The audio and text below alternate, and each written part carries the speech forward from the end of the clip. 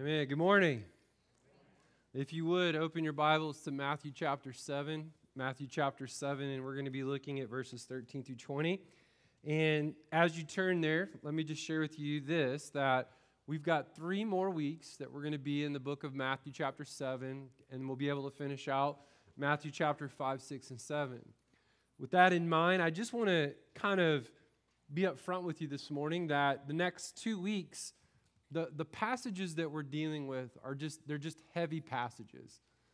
And it's one of those things where we certainly want to celebrate who God is. We want to celebrate what God has done. But there are moments in our spiritual journey where we need to just sit and listen to God. There's moments where we need to really just evaluate where we are with God, who we are with God, and what does it look like for us to be a follower of Christ? Now, the title and topic of the message today is this: Kingdom Come, and here's the byline on that: use caution. Use caution. You see, I often find myself in a hurry. I imagine many of you are the same way. You're in a hurry, always in a rush, trying to get to the next thing. Some experts call this the tyranny of the urgent. And everything in life, does it not seem urgent? Everything in life seems urgent. You know, the entire Sermon on the Mount is about character. It's about who we are. Not the things that we do necessarily, but it's about who we are. And ultimately how who we are impacts what we do, but who are we? Who are we as human beings? Who are we as followers of Christ? Who are we before God? It's about who we are before God, and it's about building character and pursuing Jesus. And listen to this: building character and pursuing Jesus Christ isn't something that happens overnight. It's not something that we can do in a hurry. It takes time. Jesus is drawing in Matthew chapter 7. He's drawing this entire passage to a conclusion. He's bringing us to a point. And basically what he's saying here, and you may want to jot this down, and that is this: you need to make a choice. You need to make a choice. And so I want to read this passage to you this morning, Matthew chapter 7, verse 13. Jesus says, on the heels of the golden rule, enter by the narrow gate. For the gate is wide, and the way is easy that leads to destruction, and those who enter by it are many. For the gate is narrow, and the way is hard that leads to life, and those who find it are few. Beware of false prophets who come to you in sheep's clothing, but inwardly are ravenous wolves. You will recognize them by their fruits, but the diseased tree bears bad fruit. A healthy tree cannot bear bad fruit, nor can a diseased tree bear good fruit. Every tree that does not bear good fruit is cut down and thrown into the fire. Thus, you will recognize them by their fruits. And so ultimately what we find in this passage of Scripture is this: you can run through life and not realize the road you're on. And I imagine there's many of us that we are running through life with a sense of urgency, and there might be some in here today that you do not know the road that you're on. You do not know where you're going to spend eternity, and you don't know where or what your destiny is going to be. And then there's those of us in this room today who know and follow Jesus Christ, and yet we need to sit in this moment and next week and really use caution and consider, what does it look like for us to be followers of Christ and for us to consider and pursue eternity. What Jesus is saying here is, are you going to allow these truths to transform your life? Will you follow Jesus? Because ultimately you can do all the right things. You can have a life filled with moral attributes, moral behavior. You can live a life doing all the right things and not have a relationship with Jesus Christ. And so Jesus is teaching his disciples the significance of making the right choice. And so the big idea today, and what we kind of want to think about this morning as we use caution, and that is this: there is wisdom in using caution when considering eternity. There's wisdom in that. And I use the word wisdom because there's a lot of us that know things, but there's a difference between knowing things and knowing how things work. There's wisdom in that. Eternity isn't something that you take lightly. And for many folks, they don't think a lot about death, and they don't think a lot about the life to come. They have very little interest in what is next.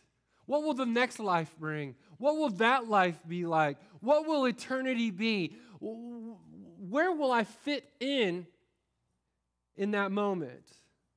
Now, as Jesus was teaching his disciples, he wanted to remind them and teach them the powerful, exclusive truth of the gospel.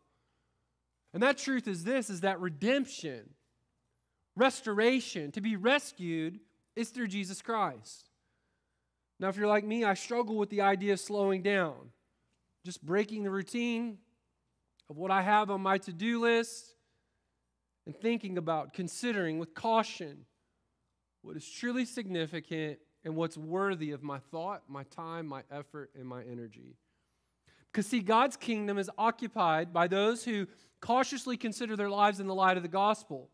They're followers of Christ, and they're more concerned with who they are, not the things they do or the things that they accomplish or the successes that they have in life or the achievements that they achieve. They're concerned with who they are. They think about the road they're on. Now, this is a cautious concern that you and me and each of us must consider, and we need to do that even if you know Christ this morning. Even if you've known him for 10, 20, 30, 40 years, you need to take a moment today and just think about, with caution, where you're going to spend eternity, what eternity is going to be like, and are you ready to meet God? That's just something we need to do. This week, I was flipping through pictures on my phone. 2 years ago, we moved here from Chicago, and it seems like that 2 years has gone by so quickly. But even quicker than that, I started flipping through pictures of our family and like our family vacations. And I'm telling you, it seems like the days are long and the years are short. And I don't know if it's because I'm approaching what they would call midlife. I know the 70 and 80-year-olds are laughing at me when I say that, but I'm being serious. In all honesty, I started thinking about my kids. I start seeing all the good things in them, but I start thinking about the areas that they need to grow. And then I start thinking about, man, did I fail them in this way? Did I not take enough time in this? Did I take shortcuts in raising them? And all this stuff just washes over me and floods me because here's the thing. We rush through life. Everything is urgent. And the things that are really important, like our marriage and our kids and our walk with God, they take a back seat to what's really important. I want us today, as followers of Jesus Christ, to pause and with caution consider what God has for us according to his word. Jesus is cautioning us in this text to evaluate some things in our life, and he's demanding that we slow down and we look at what is important, and what is important is what's on the inside. What's really important to God, what will really matter 1,000 years from now, 10,000 years from now, 100,000 years from now, what will really matter then is who you are. What really matters is, do you know Christ? Have you spent your life pursuing him and heading in that trajectory? And there are areas in my life where I can say yes and amen. I've followed Christ. I've been faithful to Christ. I've pursued him. And there's some other areas of my life where I have ignored him. Other areas of my life where I've potentially allowed my heart and my conscience to be seared or hardened in some ways, and in areas of my life where I've just flat out ignored what God has wanted for me. And I'm telling you, that ought to concern us. It concerns me when I shut God out of areas of my life. And I want to encourage you not to do that today, because eternity, who we are and who we follow, is worthy of our careful consideration. And so caution number one is this. I want to caution you this morning to enter the straight gate. And we see this in verses 13 and 14. It says in the passage, enter by the narrow gate, for the gate is wide and easy that leads to destruction. In verse 14, the gate is narrow and the way is hard that leads to life. The first caution he gives his disciples is a caution considering the direction of their life. Jesus confronted his followers with two possible eternal choices. Jesus was preventing them from following the Pharisees or anyone else that might lead them down the path of ruin. And Jesus was the one. He was the only one that would lead them to life and eternity. And so Jesus, what he was doing in our text and what we find and what we know of him is that Jesus was speaking of religion and the religious requirements of the Pharisees. You see, they believed that fulfilling religious requirements led to salvation when in fact it was the road to ruin. And I would say this today, and I've been saying it for almost 20 years since I've been in pastoral ministry, I believe that religion will send more people to hell than anything else in this world. People want to do in order to get in, and Jesus says, I've already done it. It's on the cross, and the only way to Christ, the only way to being right with God is through the cross of Jesus Christ. And so the Pharisees were teaching this religion and the religious requirements. Jesus didn't come to establish rules. You can mark that down. He came to establish righteousness, and he is the righteous one. And when we come to Christ, he imputes or he accounts to us a righteousness that is not our own, a righteousness that is given to us, that has been purchased by his own blood, so that we can stand before a holy God, righteous, uncondemned, freely forgiven of all of our sins. And all of God's people said, amen? Now, the religious leaders of Jesus' day were morally upright people. You looked at them and you thought, oh, they obviously must be right with God. And this is what's fascinating about the religious people of that day. They lived outwardly and they in a way that was moral. They were righteous in so many ways. But Jesus would stand in Jerusalem, and I've been there, and you see all of the graves that cover the old city. And you can imagine standing there and Jesus standing over the gravesites, and he says, your insides, who you are, is like an open sepulcher. Inside, the Pharisees was nothing but death, destruction, and ruin. And what I find interesting in many of our lives, and myself included, is that we tend to live in very moral ways, and yet we're mean as the devil. And we're angry, and we're bitter, and we're resentful, and we don't demonstrate the fruit of the Spirit, which is love, joy, peace, faith, goodness, kindness, and self-control.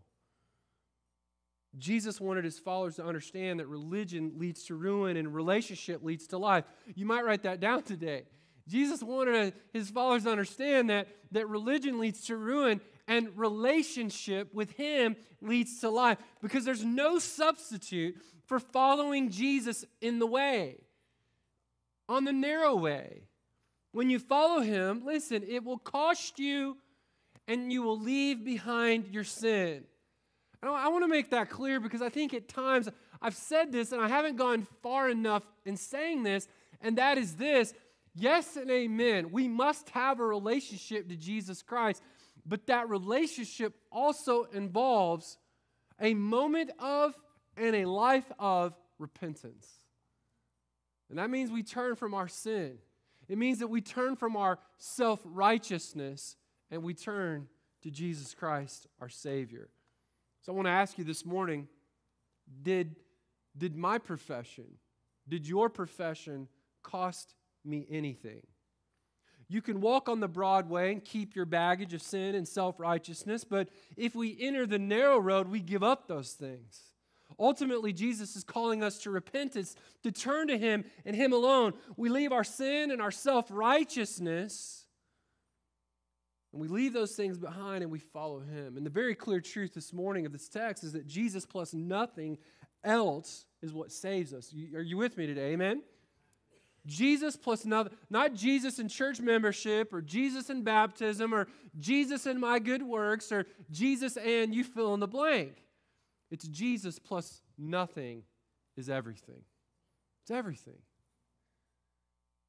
We cannot walk on two roads in two different directions at the same time. It's impossible. Jesus used the picture of the narrow doorway, and I want you to get a picture of this today. Jesus used the picture of a narrow doorway because you can't get through with anything. Listen to this. You can't get through the door with anything other than Him. You walk through the door with Jesus, but you got to leave everything else behind. You got to leave it behind. There's no room for anything other than Jesus. He's not an addition. He's everything. And that should be eye-opening. There will be far more people in hell than in heaven. And so it's imperative to find the narrow door and walk through it with Jesus. The second caution is this. He says in verse number 15, beware of false prophets, beware of false teachers. For some, this might sound odd to consider, but he wants his disciples to be informed. And I want you to know this today. We follow the teachings of Jesus, not men.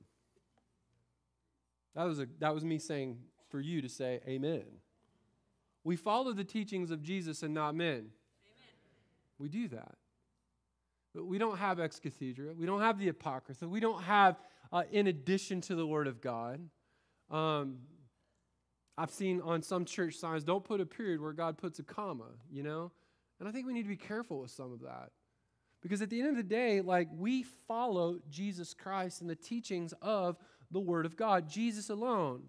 His word is our source of truth. And Jesus warned those who follow him to be aware of false teachers. And he said to be on guard against teachers who suggest any other way into the kingdom of God. And we have to be careful who we follow and who we let speak into our life. And there are those whose teaching and influence can lead us down the broad way, which is why I think Acts 17:11 is so vitally important, because a lot of people come to church and the only spiritual nourishment you get all week is when you come to church on Sunday morning. And I'm going to tell you, you will not survive on that. The Bible teaches us in Acts 17:11, there were no more noble than those in Thessalonica, in that they received the word daily and the scriptures. And they would go home every day and they would study and find out if those things were so. As a minister of the gospel, as a preacher of the word of God, if I ever taught anything from this pulpit, I would hope that someone in this church would have the boldness to come and say, Pastor, is this really in the Bible? Did you say this accurately? In fact, every Monday morning we sit down and we do an evaluation. I say, hey, what did I say this week that was just plain out stupid? Can I help me know what not to say next week, right? But then I'll say, hey, am I saying this correctly? We do this on Wednesdays. We do a message. I'm like, hey, is this coming? And this week we had a 15, 20-minute discussion on a section of the Scripture. Why? Because handling the Word of God is so vitally important. And so we want to investigate. And listen, I'm not the source of truth. You know who is? Jesus. Jesus and His Word is the source of truth. Now, there are two things primarily that you can judge or examine in a teacher's life. These aren't an exhaustive list, but they can help us evaluate those who we follow, those who we listen to, those who we let into our life. There's two. The first one is this, teaching. The teaching of a prophet, the teaching of a pastor, the teaching of a teacher. And the question is this, are they teaching the gospel? That's the first and primary issue of any teacher who's called to handle God's word. The gospel is the message that God transforms our lives from the inside out and restores us back to a holy God. Now, are there other doctrines that are important? Yes, absolutely. But this is a first-tier issue. This is a first-tier doctrine. Nothing comes close to the doctrine of having a relationship with Jesus as the means to salvation. And this is primarily what this text is pointing out and teaching us in every single verse. Does this pastor, does this teacher, does this person that I'm allowing to influence my heart, my mind, and my life, are they teaching the gospel, and is their life being transformed by it? The second one is transformation. And this is tough for me to even talk about. I know a lot of you look at me and you're like, oh, you're a pastor, and you put me on a platform, and gosh, I wish you wouldn't do that. But the reality is this, is the life of the one teaching becoming transformed by the gospel he teaches. And I want to make a disclaimer. no pastor is perfect, but every pastor should be in progress. No pastor is perfect, but every pastor should be in progress. Most pastors have struggles. They have setbacks spiritually. Sadly, many pastors today, they struggle with sin and they struggle with loneliness and mental and emotional health issues. In the last several years, it's been so unfortunate to see many high-profile pastors like Darren Patrick and others who have ultimately taken their life. They've committed suicide because the pressure of pastoring is so significant and so difficult and so challenging. I was on the phone this week with my father-in-law, and for over 50 years, he's been doing this. 50 years.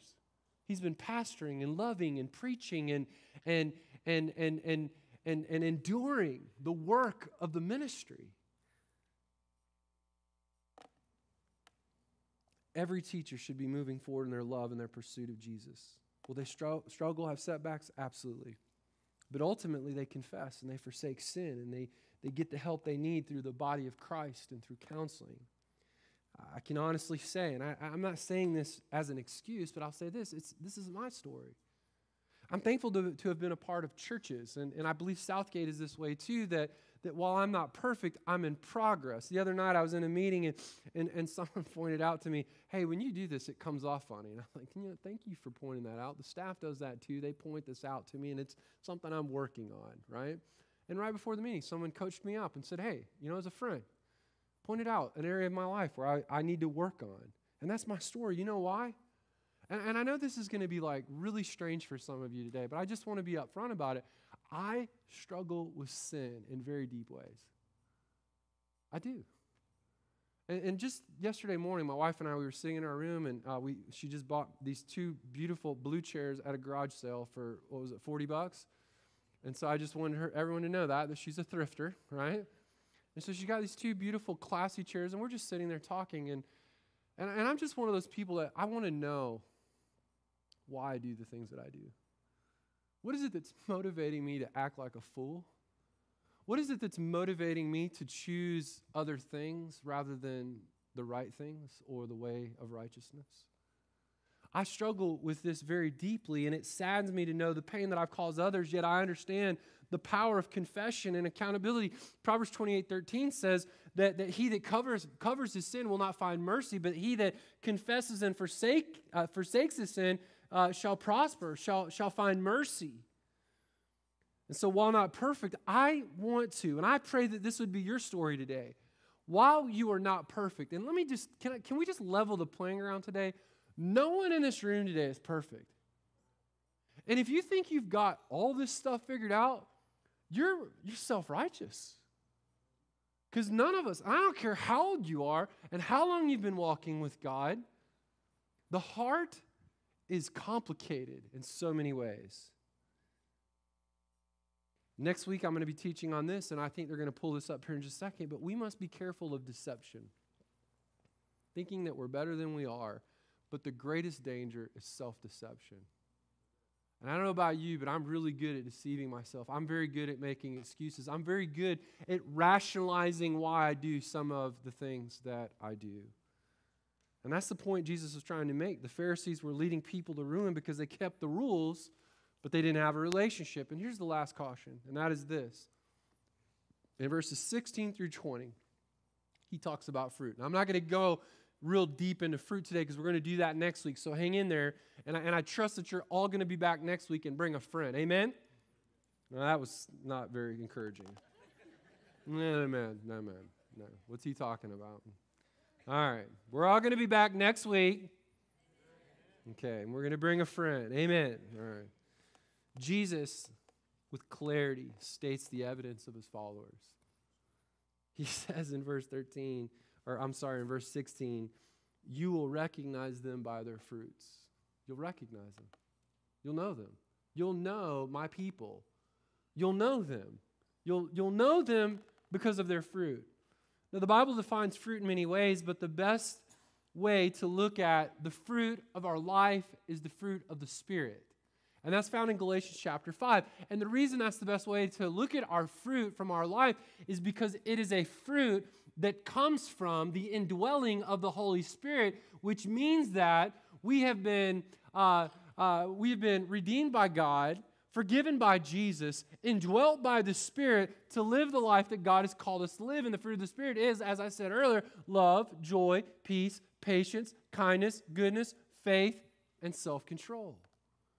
And that's one of the ways that we know that we actually follow Jesus, because organically, not forced by nature or forced by community or forced by others, we organically are producing fruit that comes from something that has happened to us on the inside.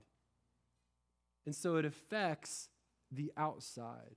A man's known by his fruit, and his fruit is the byproduct of a relationship with Jesus, not his ability to keep the rules, play the game, or act the part.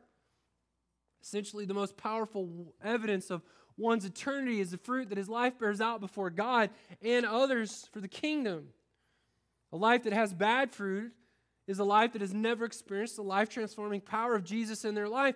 He produces good fruit in us, and it's possible for people to know the right language, believe intellectually the right doctrines, obey the right rules, and listen, and still not be saved. To not be born again, to not be a follower of Christ, to not be on their way to heaven. Ultimately, you can do all those things and not know Jesus. The point Jesus is making is that true faith in Christ changes the life and produces fruit for God's glory. Fundamentally, what Jesus is saying in our text today is your life will be changed. It will be transformed. It will be made new. It will be different. It will not be forced on you. It will be a byproduct of Him in you as you walk with Him and follow Him in the way for the kingdom. And so I just ask you this question today: did my decision for Christ change my life? Are you any different now than you were a year ago? 5 years ago? 10 years ago? Are you still struggling with the same anger? Are you still struggling with the same greed? The same gluttony? Are you still struggling with the same impatience that you've always had? Or is God slowly, methodically, intentionally changing who you are from the inside out? Jesus said in John 15:16, you didn't choose me. A lot of us like to think that we chose this thing called Jesus. And Jesus says, nope. You didn't choose me. I chose you, and I appointed you that you should go and bear fruit and that your fruit should abide. So if you're a follower of Christ, you've been chosen by God. And not just chosen by God, but you have been chosen and ordained and appointed by God to be a fruit bearer for the kingdom of God. Anything less than that means that you aren't following Jesus. And that's not me saying that. That's the Word of God. J.D. Greear in his book, Stop Asking Jesus in Your Heart, and if you've ever struggled with your salvation and you've ever really struggled to kind of think through, like, and I did this, man, for years. I just really struggled, because I got saved when I was 5 years old. My Uncle Clifford had died, and I asked my mom, I said, hey, where did Uncle Clifford go?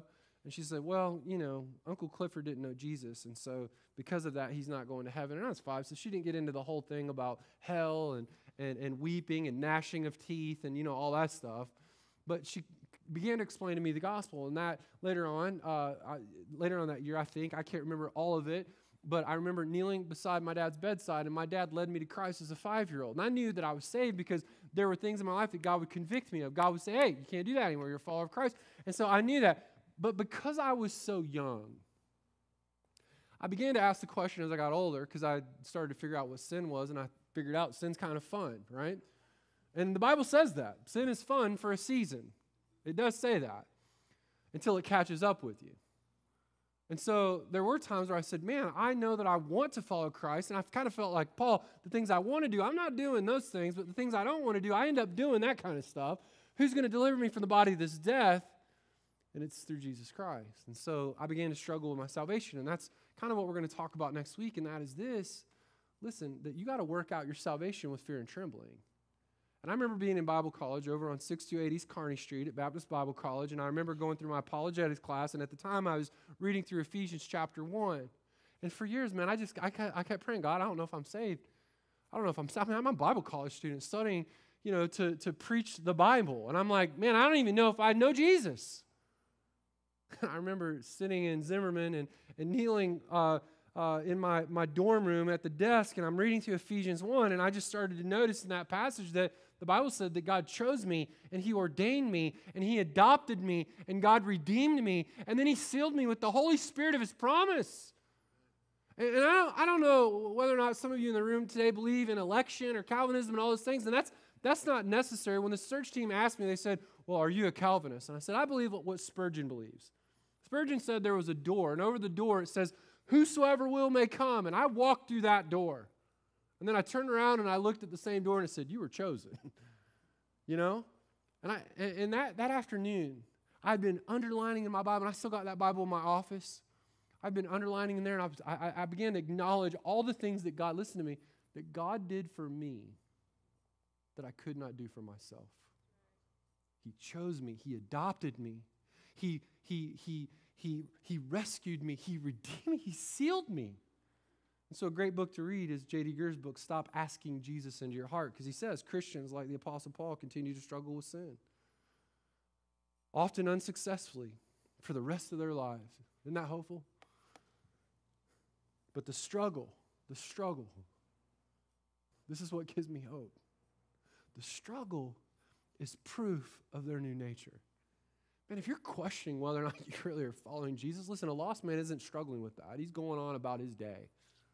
He's pursuing the things that he wants to pursue, living the life that he wants to live, finding success in the things that he wants to find success in. But the man or woman of God that really cares about eternity and the kingdom and their relationship with God, they actually think about and wonder about these things. And those who don't are not on the straight and narrow road. So this morning, I want to ask you, isn't it worth considering where you stand with God? You might be saved this morning. You might not be saved this morning. But know this, you ought to use caution in thinking about the road that you're on. Jesus is narrowing this thing, and He's saying, look, you got to make a choice. Who are you going to follow? What is your life going to be about? So this morning, I want to challenge you to slow down for a moment. And if you're like me, I got 15 things I got to do today. Got lunch after this, got a meeting tonight, got a Bible study after that. Pray to God I get a nap somewhere in between, But slow down. Because it would do us all well to consider with caution our standing with God. For some this morning, you may know that you're saved, but there are things that you've allowed in your life that are not aligned with Jesus, and that would be me today.